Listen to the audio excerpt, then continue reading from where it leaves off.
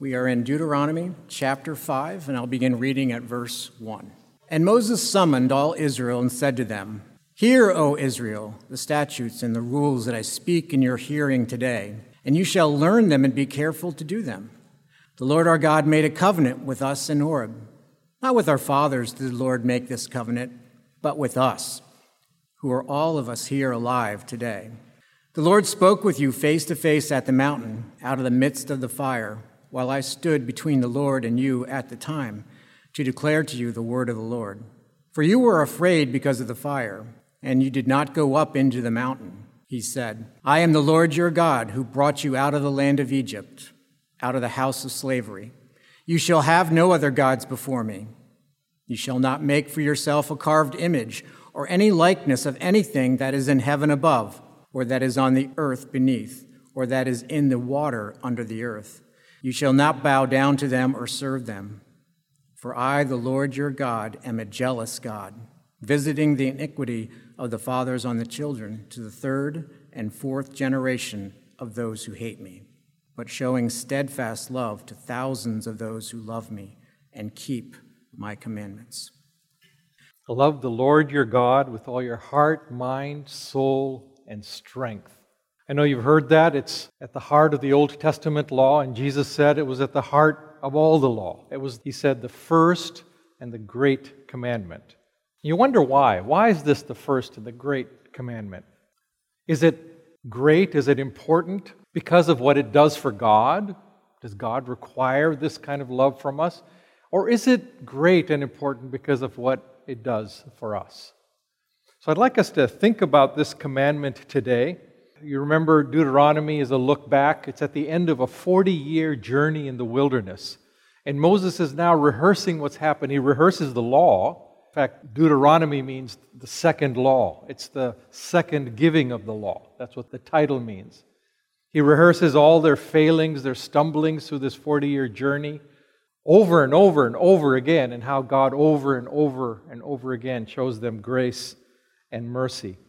So now in this chapter, he's rehearsing what's been given and has already been recounted in Exodus chapter 20, what we call the 10 Commandments.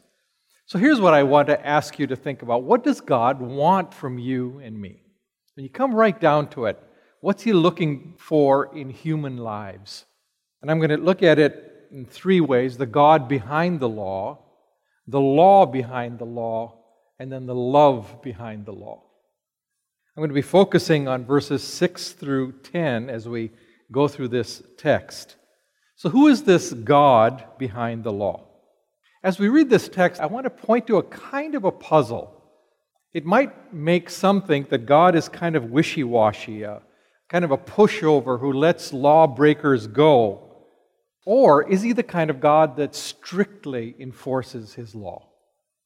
The Decalogue here, the 10 Commandments begin. You've heard these words before. Verse 7, you shall have no other gods before me. Verse 8, you shall not make for yourself an idol or any likeness of what is in heaven above or on the earth beneath or in the waters under the earth. Only one God, and no idols. And really, this law is the foundation of all moral law. Without a moral lawgiver, there can be no moral law. Moral law doesn't just arise out of nature.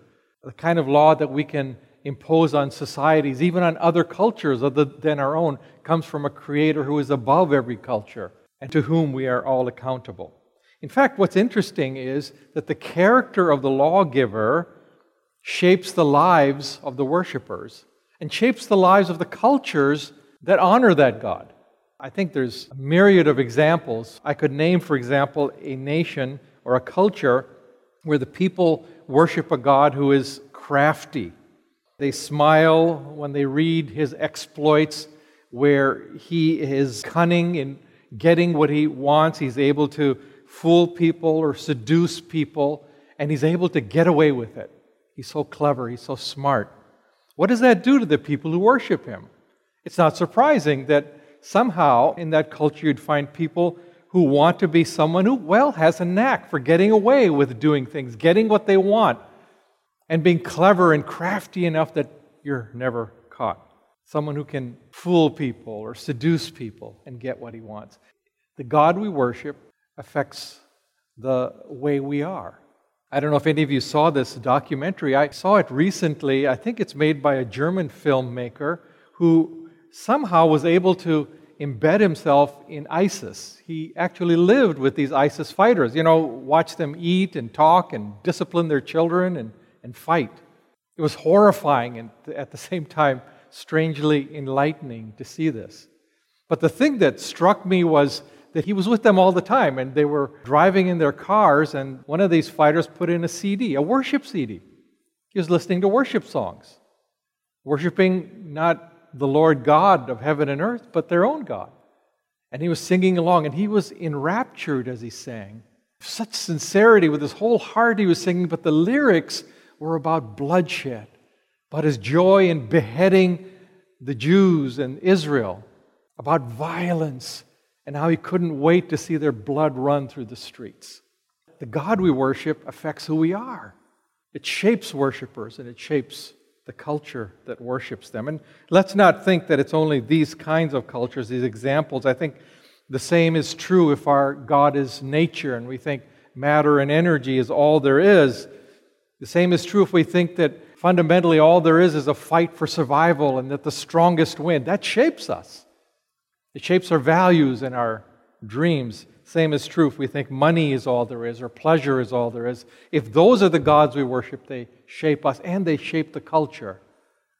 So the psalmist says in Psalm 115, verse 8, that we become like the God we worship. And we know that that's true. Our values reflect the values of that God. Our morals, our goals reflect the character of the God we worship. But every law here in the Ten Commandments is a reflection of the true God.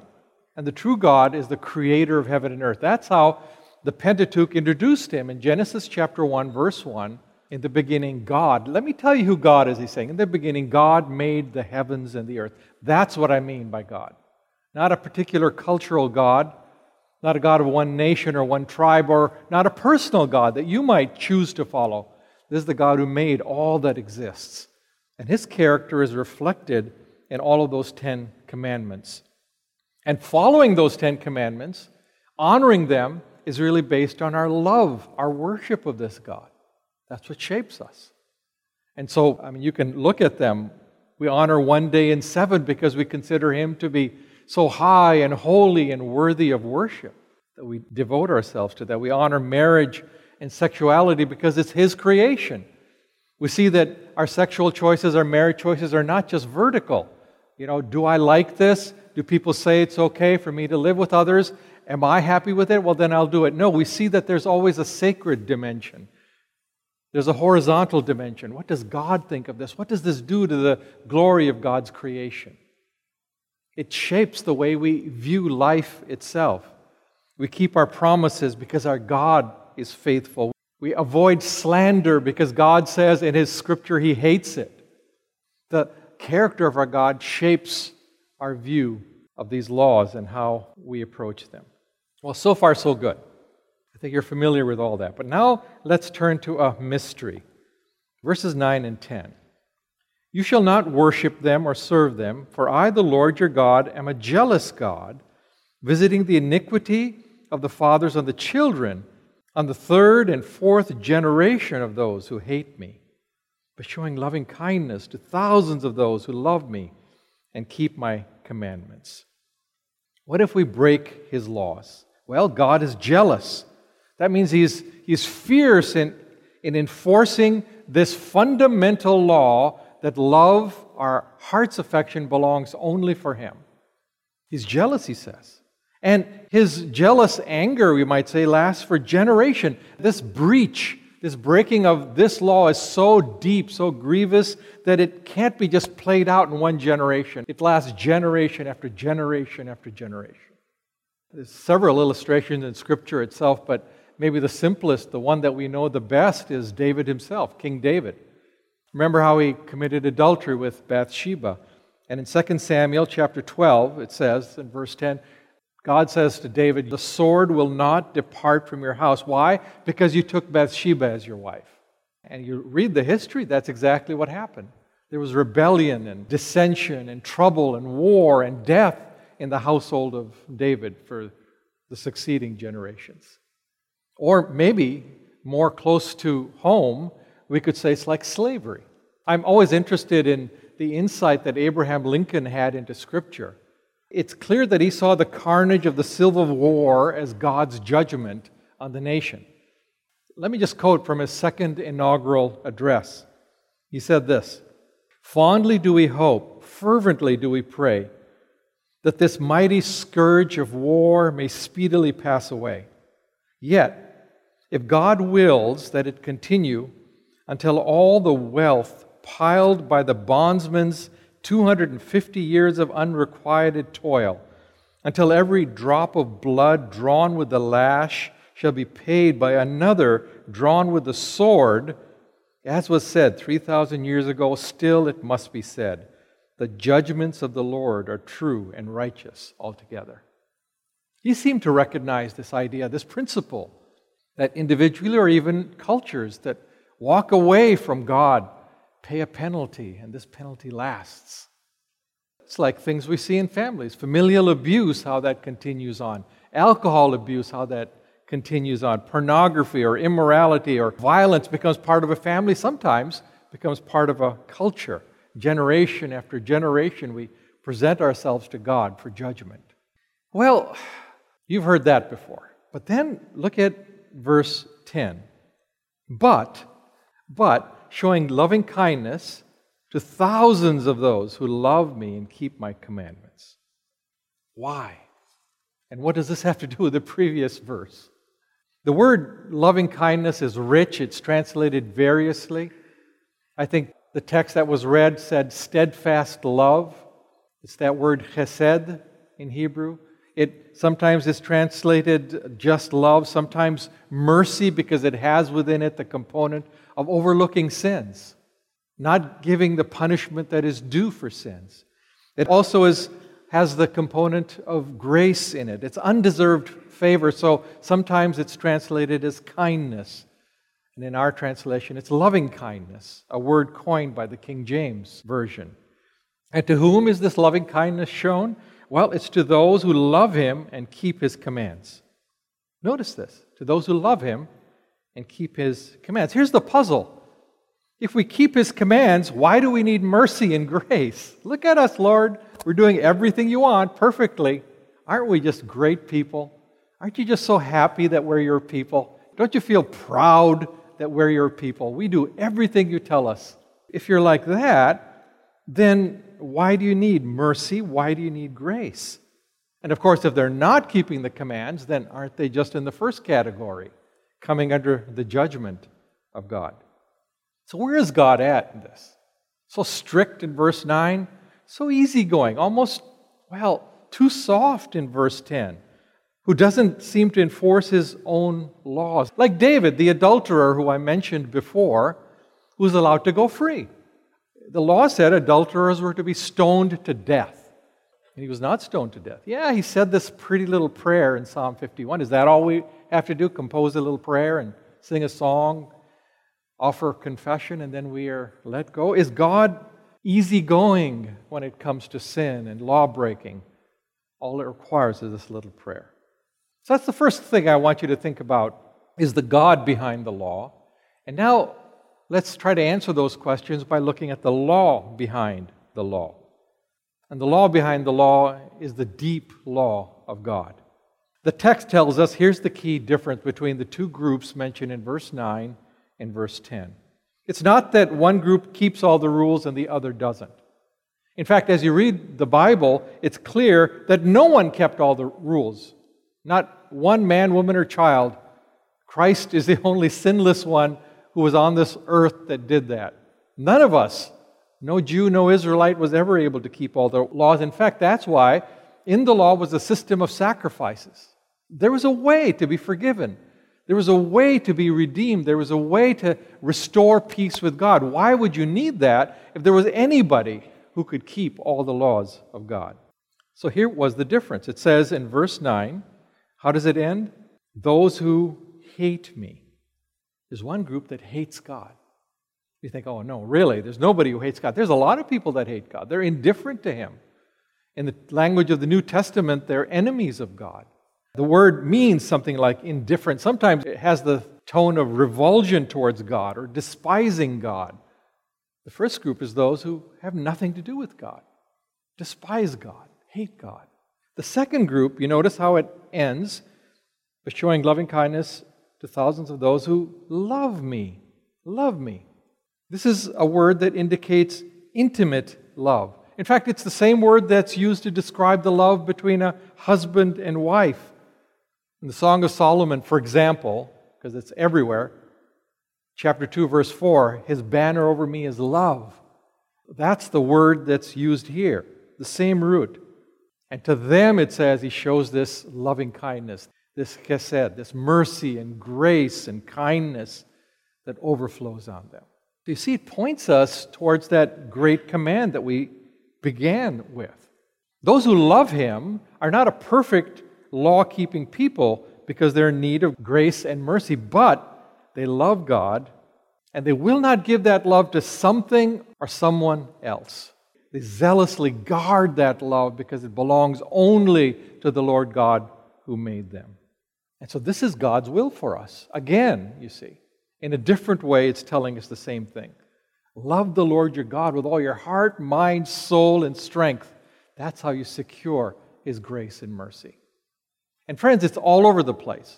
It's repeated, this law, over and over again. It's the foundation. It's the law behind the law. It's the one thing that God looks for in our hearts. Just in the book of Deuteronomy, this law, in one form or another, is repeated about 12 times. Did you get it? God is saying, do you understand what I really want from you? Love me with all your being. That's what I'm looking for. And of course, Jesus made it abundantly clear. He said, this sums up the law. This sums up the law. In the Gospels, He said, this is the great and first commandment, the law behind the law. And there's lots of other rules. There's lots of other laws. But think about it this way. When it comes to driving, really there's only one law, isn't there? Drive safely. Really, that's the law. But then they make up 100 other laws. Let's put a white stripe down the road. Yes, and let's put a yellow stripe here and there so people know when not to pass. And let's put up speed limit signs. And let's put up stop signs. Oh, and let's make them wear seatbelts. So hundreds of laws multiply to drive safely. Sometimes we forget that that's the real point of all those laws. But that's the one law that matters. And so here, this is the law behind the law, the real law. God is willing to show grace and mercy to stumbling people like me and like you. Those who want to keep His commandments, who have a delight and a desire to keep His commandments. Why? Because they love Him. Because they love Him. That's the law behind the law. There's a God behind this law. There's the law behind all the laws, we could say. And then thirdly, behind the law is love. There's a love behind the law. In this law, we see God's strength and blessing. In this law, we see the reason for our worship. I want to finish with that. Why does God want this love relationship? Do you think it's because God is weak and needy? Love me, love me, love me, love me. Oh, I need more love. You think that's the kind of God we have? Many people think of this, and by people I mean those who aren't familiar with this God, who haven't read the Scriptures, and see this as a sign of weakness. Here's God all the time begging for love and attention and demanding that, oh, no one else can be worshipped. I'm jealous. I saw you talking to someone else and it bugs me. Me and me only you have to focus on. How can God say that these laws were for our good? In Deuteronomy chapter 10, He says this. I'm giving you all this law, He says to the people of Israel, for your good. Is that really so? Is this command for our good, or is this for God's good? Is this something God needs? Of course, there are parents who are like that caricature that I'm painting of God. There's parents who are weak, who are needy, who are so desperate for the favor and smiles and love of their children that they fill their loneliness with their children rather than actually being parents who parent their children. Is God like that? But look at how God introduces Himself here. Not one who's weak and needy, But he introduces himself as one who is the initiator of love, the strong rescuer, the one who comes to those who have nothing to give to him. So, for example, verse 6, chapter 5, verse 6. Here's the preface to the Ten Commandments. It's the same preface, by the way, found in Exodus chapter 20, verse 1. I am the Lord your God, who brought you out of the land of Egypt, out of the house of slavery. And then he says, you shall have no other gods before me. It's an important prelude. I am the God who liberated you when you had no hope. I am the God who came to you when you were helpless slaves, when there was a great power ruling over you, held you in chains and made you do whatever that power willed to do. You had nothing to offer me. You had nothing to buy my favor with. And in those circumstances, I came and I gave you life and liberty, and I gave you, out of my free will, the promise of a homeland where you could flourish. That's the God, you see. It's not a needy God, it's a giving God. In fact, in Deuteronomy chapter 7, we looked at this several weeks ago, in verses 7 and 8. He tells the people, don't think I loved you because you're a great people. There's other nations that have a lot more in number and higher cultures than you do. He says, I loved you because I loved you. That's all. I chose you because I loved you, and that's all. So, this love that God offers to us is a powerful love, a life-saving love. It's for people who are starving for true love, who are chained by loneliness and every other kind of habit that binds them, who think that no one can really possibly love them.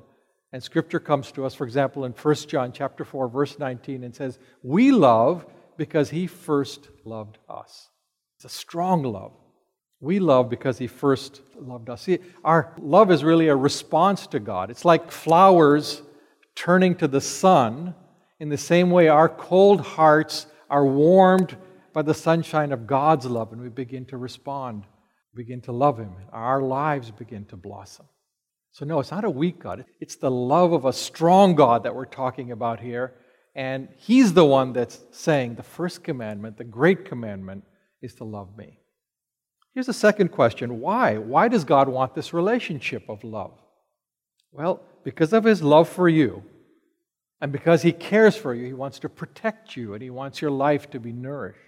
And this commandment guards that. See, this command protects us. Here's how it does this. I think this is how it works in our lives. Love has the power to expel poisonous desires from our life. Love expels poisonous desires. Imagine a wife who's angry with her husband. She pulls into the driveway with her car, the gas tank's on empty, and she says, empty. I know he hates that. I don't care. Let him deal with it. And she walks in. On the other hand, suppose she's just filled with love for her husband. And she sees the gas tank, it's only down to 3/4 of the way. She says, you know what? I'm going to top this off because I just don't want him to worry about it. It changes us. When there's love, it expels any selfish thought. It expels sin.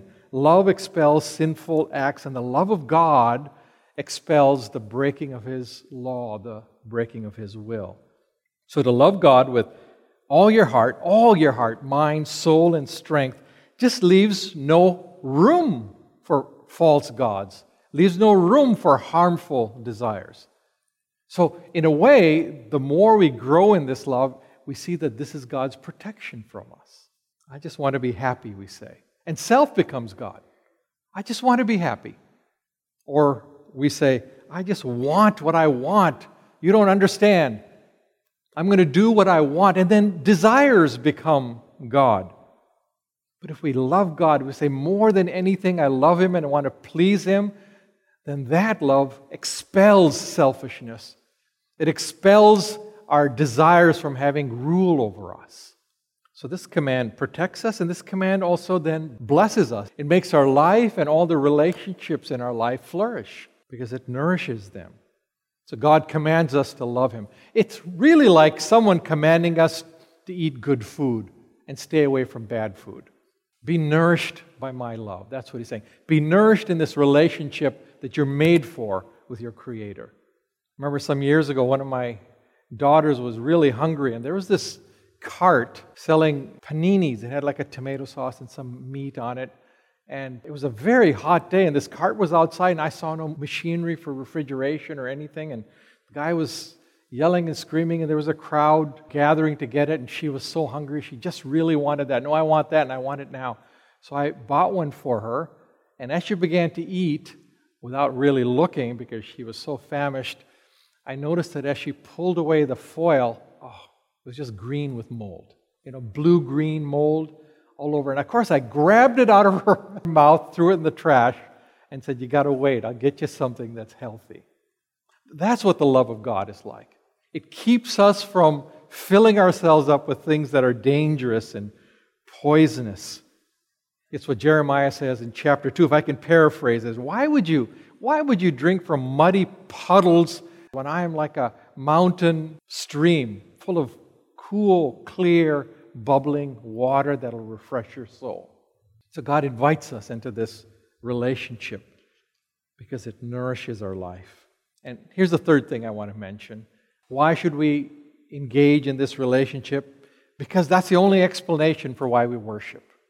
If you have trouble worshiping, if you have trouble engaging your mind and your heart in worship, think on this first and great commandment. Love the Lord your God with all your heart, mind, soul, and strength.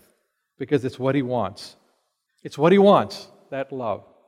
We can't work it up on ourselves, by the way. This great purpose of God was finally accomplished on the cross. The Old Testament promised, for example, in Ezekiel chapter 36, really in Jeremiah 31 and other places, it said, "One day I'm going to make a new covenant with my people. I'm going to take away your cold, stony hearts, and I'm going to give you a heart of flesh, a heart that's capable of loving me the way I want you to love me." And in Christ Jesus, in the cross of the Lord Jesus Christ, the kind of things we sang about earlier, all that was accomplished. Those prophecies were fulfilled for you and for me. Now, not everybody understands that. This may seem silly to you, but I've been noticing how many skeptics mock this particular aspect of Christian faith. They mock a God who requires worship and praise. I don't know if you've seen this. I've seen it on TV, I've seen it in films, comedy films, old and new. I've read it in books. They seem to think that this is a sign of God's smallness, of His pettiness. The idea of praising God, of worshiping Him, to them sounds like God is sort of a spoiled, needy, vain person who needs to be told over and over, "Oh, you're so good. You're so great. You're greater than anybody I know. You're so wonderful. You're amazing." And then they laugh at that thought because they're thinking of another human being receiving and demanding that kind of compliments. And yet, I always think when I see this little bit from one of them when they're laughing at our worship, that none of them ever laughs at the thousands of love songs which fill the airwaves. Love songs which praise the one who is loved with lavish praise. For example, "She's so high, high above me. She's so lovely. Cleopatra, Joan of Arc, Aphrodite." They don't laugh at that. "You fill up my senses. Come, let me love you. Let me give my life to you. Let me drown in your laughter. Let me die in your arms." They don't laugh at that. Why? I think they're sensible not to laugh at that because they know that praise is right and good, and really it's irrepressible when you love someone. They understand it on the horizontal sphere, but they don't understand it when it comes to God, because the only way to understand it is if you've experienced it, if you've experienced this love. Otherwise, we're like little children giggling and laughing at two lovers who are holding each other and kissing each other because those little children don't know what this is all about. They've never experienced that kind of love. So the skeptics become silly like those little children. But God tells us, love the Lord your God with all your heart, mind, soul, and strength. Friends, it's behind all of our worship. It's behind every praise song. It's behind every prayer of thanksgiving and praise that we offer. And it's the only way that we have of understanding praise. When we worship God, when we praise Him, we're fulfilling that first and great commandment. We're entering into that relationship which only the people of God, the children of God, the redeemed of God know. Love the Lord your God with all your heart, mind, soul, and strength. That love is behind every life, every single man, woman, and child who really longs for grace and mercy for God. That's what our text says. Those are the ones to whom God loves to show His loving kindness. And that command, to love the Lord your God with all your heart, mind, soul, and strength, is what keeps us following the Lord Jesus Christ, because we love Him. Even though the road is hard sometimes, even though there's challenges, even if people oppose us, we keep following Him, because that love is worth it. And it's the chief love in our hearts. May it be so. Amen. Dear Lord, we thank You for this command. It's something we need to be reminded of. We read it, we know it, we can recite it. And yet, Lord, thank You for telling us over and over again that this is what You require of us. And then, God, even more, we thank You that You sent Your Son Jesus, that You're willing to give us hearts that are capable of being warmed by this love so they can respond with the love You desire from us. Grow us, mature us, perfect us in this love, we pray, so that our lives will be blessed by You and our worship will be more and more perfect.